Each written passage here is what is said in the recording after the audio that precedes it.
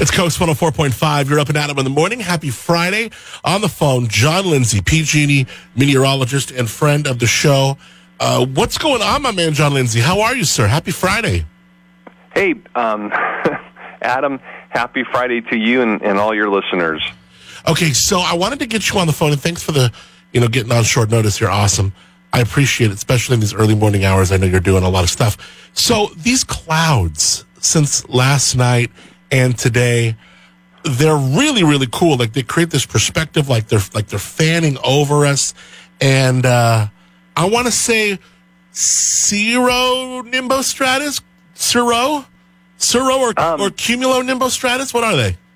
I would go with, well, it's not, they're not really producing any rain, so I would just so they go can't with, have nimbo. Yeah, so I would say go with cumulus is your best bet. And, Okay. and they're high-level clouds. How they've really formed up was we have this dome of high pressure centered more or less over, I would say, Southern California and Nevada area. And, of course, air rotates clockwise around an area of high pressure. And so, consequently, it's bringing up quite a bit of subtropical moisture from the Gulf of California right up through California. And what those high-level clouds are doing is they're acting a bit as a blanket, and combined with that very strong upper-level high is basically producing very mild overnight temperatures. I checked Paso Robles at the airport, and looks like the overnight low was 69 degrees, and even in San Luis Obispo, it's a bit mild and around 64 degrees.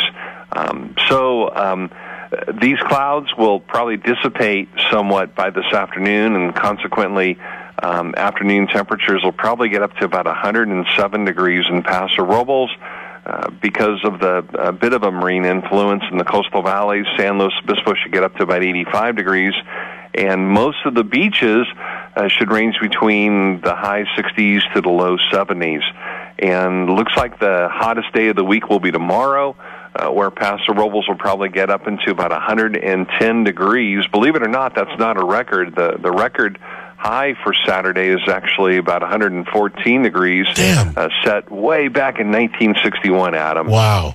That's pretty nuts. So hang on, I want to ask you a couple questions when we come back. So but I have a question about clouds real quick. So nimbo just means rain is coming from them. It doesn't mean they're gray.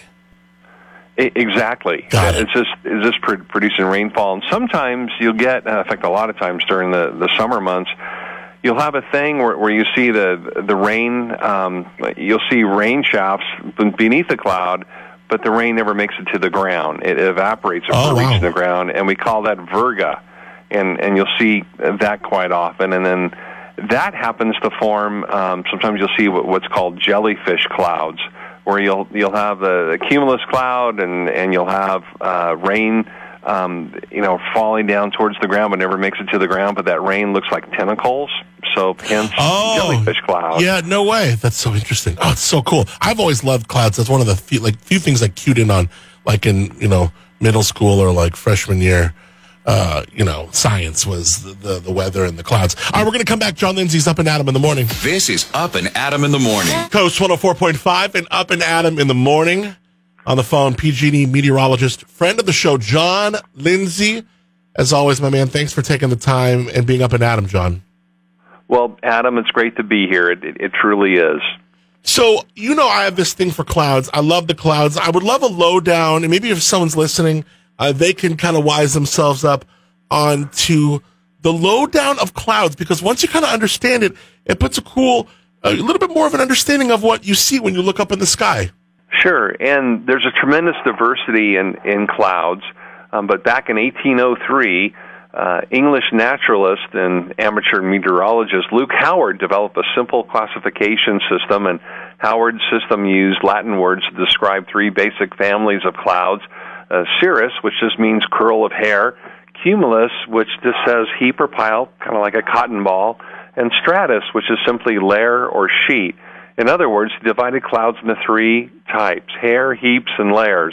Howard later went on to name any type of cloud that produced precipitation as nimulus, cloud or violent rain. Howard later refined the cloud classification system and divided hair, heaps, and layers into 4 primary cloud groups by the height of the cloud base above the Earth's surface, and these classifications include high-level clouds are classified as cirrus, cirrus stratus, or cirrus cumulus from altitudes of 16,000 feet up.